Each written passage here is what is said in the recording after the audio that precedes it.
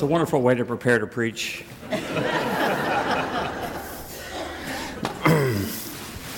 You never quite know what you're going to get at Church of the Palms. So, as a segue from that to my reading the lesson today, I just want to call out as well the brochure that is in your bulletin this morning, which is that lists for you all the many ways by which you may be thinking, instruments primarily through which you might think about in terms of your year-end giving, and particular to how you might give the Church of the Palms. On page 9, you'll see the remaining balance that we have in terms of our giving for this year. So we're hoping that we finish strong, and we hope that you will help us to do so through your generosity. We have about $465,000 to go, and so we hope that you'll be able to keep that within your focus as you perhaps think about the windfall and gratitude of your life. We're looking ahead also to our Open Palms campaign coming to a close in March of 2019. That may be also another way by which you can support us as we go toward our year end and as we try to achieve a close to that campaign in the end of the first quarter of this coming year.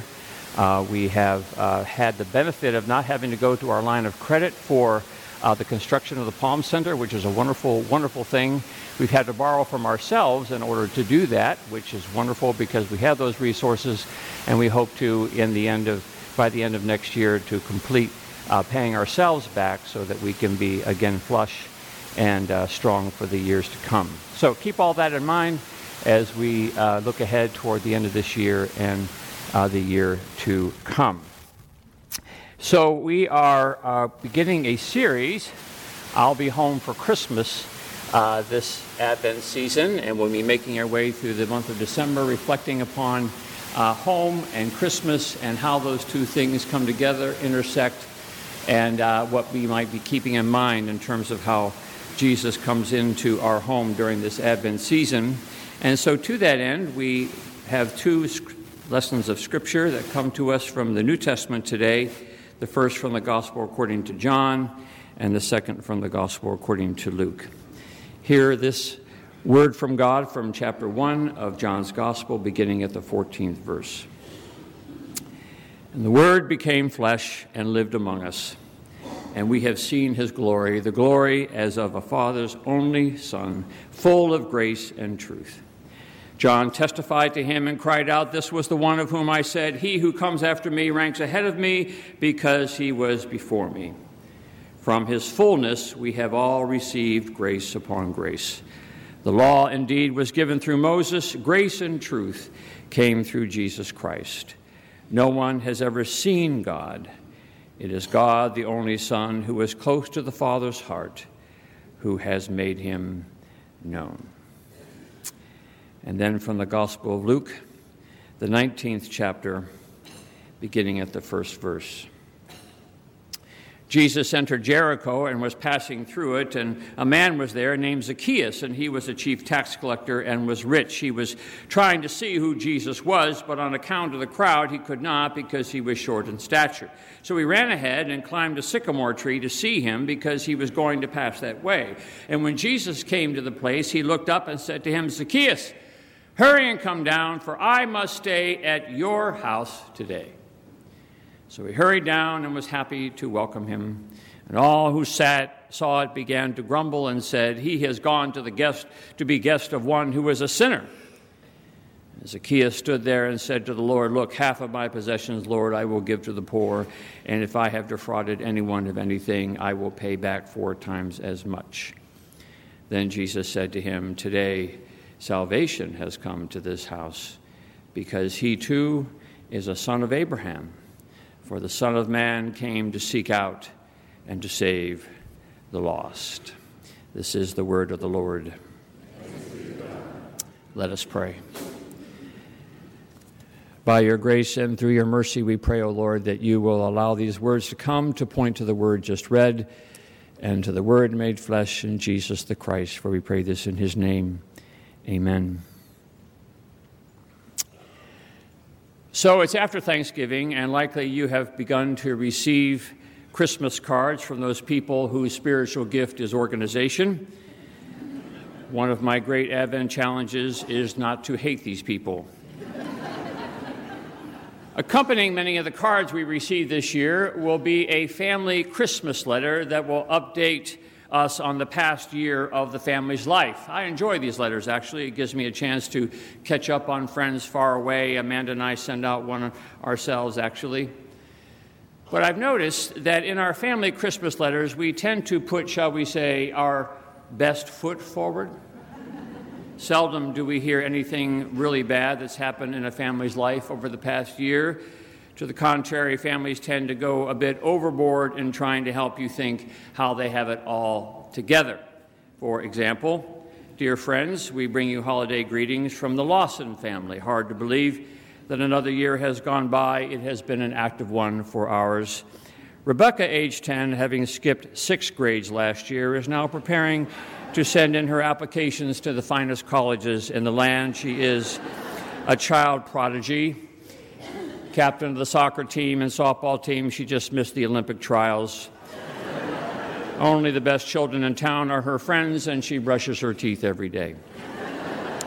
Billy, age 7, is just a joy. He washes and folds the laundry every day, has never, ever been caught asking for something without saying please. He loves the little nuclear laboratory that Tom built for him last year and was slightly disappointed when he was not awarded the Nobel Prize for Physics. The new online company he started last year has recently gone public. Tom, aside from building nuclear laboratories for Billy, loves his new job as president of the world's largest company. He has managed to get his golf game into shape and counts as one of the highlights of the year the several lessons he gave to Jordan Spieth. Tom feels he needs to cut back a little bit on his exercise after having completed his 17th marathon in the last 2 years. Being mayor of the town has managed not to cut into the 5 hours of quality time he spends with our kids every day. And finally, Patty tries her best to keep up with the rest of the family. Upon her return from her 17-city book tour, she learned that her prize-winning rose garden will be featured on the cover of Better Homes and Gardens.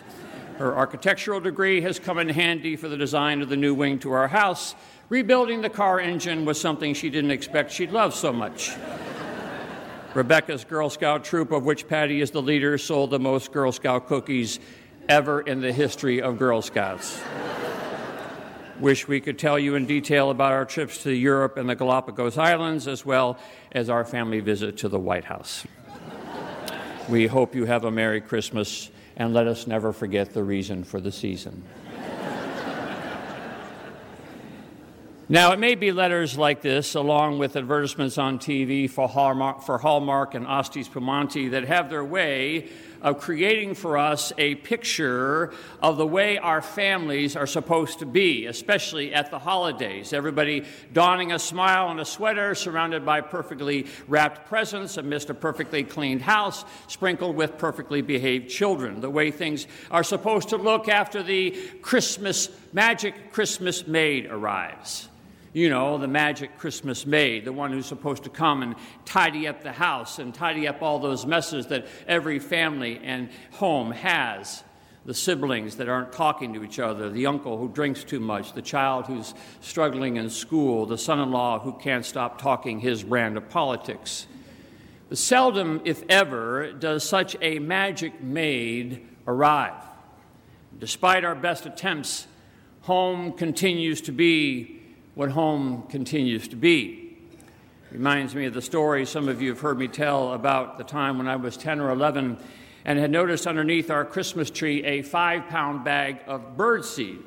Someone had given my father as a white elephant gift a 5-pound bag of birdseed. Well, we didn't have a bird, but my buddy Richard Norris had a bird, so I picked up the bag of birdseed, found my mother, and asked her if I could take the birdseed over to my buddy Richard so that they could use it for their bird. She said that was a very nice thought. Sure, I could. Now, my mother had just finished cleaning the house for the imminent arrival of her in-laws. So excited was I that I could take this birdseed to my friend's house that I began to swing this plastic bag around and around. I was standing in the hall next to about 5 different rooms Well, we know what happened. The bag broke, and I became a human birdseed spreader in the middle of the hallway. I did this right in front of my mother who had just finished cleaning the house, my mother who had expected the arrival of her in-laws, my mother who took great pride in a spotless home. I never before had seen the look that I was seeing on her face. I never before heard the tone in her voice that I was now hearing. My life began to flash in front of my eyes. She pointed me to the old Electrolux, that's a vacuum cleaner for some of you, and told me that every last piece of birdseed was not picked up from those 5 rooms into which I had managed to spread it. I might wish for the wrath of God over the wrath that was in store for me from her. Home is what home is, and seldom does the magic maid arrive when we need her to. It makes me think of our friend Zacchaeus. Many of us already know the story of Zacchaeus, the wee little man who climbs a sycamore tree, in part because of his slight stature, but perhaps also because nobody really wanted to be near him. He was the town pariah, the tax collector who made it his business to collect oppressive Roman taxes from oppressed Jewish friends, lining his pockets all along the way. So Jesus passes by and sees Zacchaeus up in a tree and says, "Come down, Zacchaeus, because I'm coming to your house today. I'm coming to your house today. Before you have time to call the maid, before you have time to put things away, before you have time to clean up the bird seed of your life, I'm coming to your house today. I'm coming to see how things are going in the Zacchaeus home today." Now, when you metaphorically have bird seeds scattered around your home, that may not feel like good news. Quick, grab the vacuum cleaner. But here's the thing. With every visit Jesus makes in the New Testament to someone's home, something gracious always happens. Jesus is always the gracious guest. When he visits the home of the self-righteous Pharisee, he ends up forgiving a woman that nobody's willing to forgive.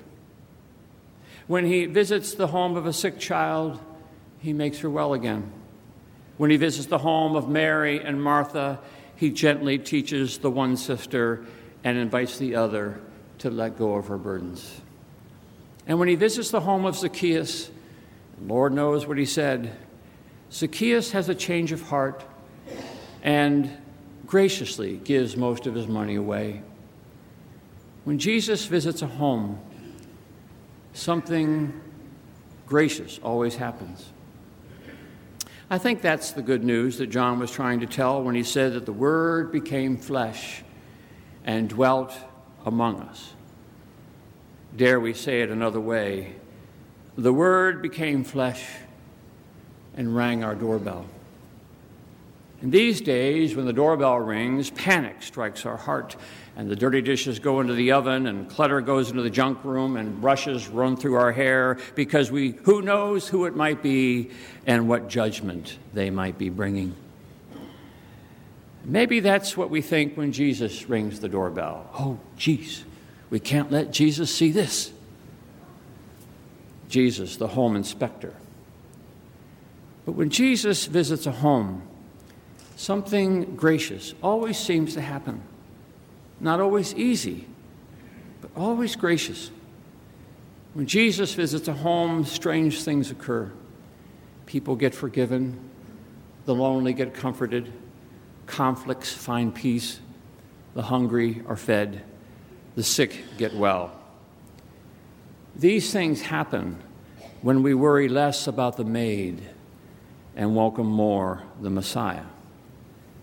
There's always something about Jesus sitting on the sofa of our homes that turns our attention toward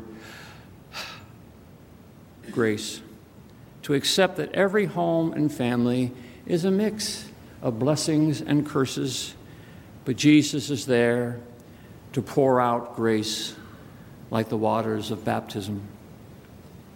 I think of all the homes that we were mentioning to you in this giving catalog that you'll get in the Advent booklet, all these homes and families that, like everybody else, could certainly use a magic maid. The truth is, their needs are far beyond that. And like everybody else, most of all, what they need is a little grace, a little gesture of graciousness, a pair of goats, a family of chickens, a garden well, a bag of moringa tree seeds. Grace comes in all sorts of packages, but it is grace nonetheless. Strange, isn't it, this compulsion we feel to put our homes in order or to wish our homes in order for when Jesus rings the doorbell. Because the picture on that first Bethlehem night was of a group of shepherds and two scared teenagers, none of whom had a home. Shepherds out in the fields, Mary and Joseph huddled in a stable. And it's to these that Jesus comes. To you is born this day in the city of David a Savior. Not because of what's right, but because of what's not right. To you is born this day. You in whom I will make my home. You who need a Messiah more than a maid. I'll be home, the Messiah says. I'll be home. I'll be at your home for Christmas.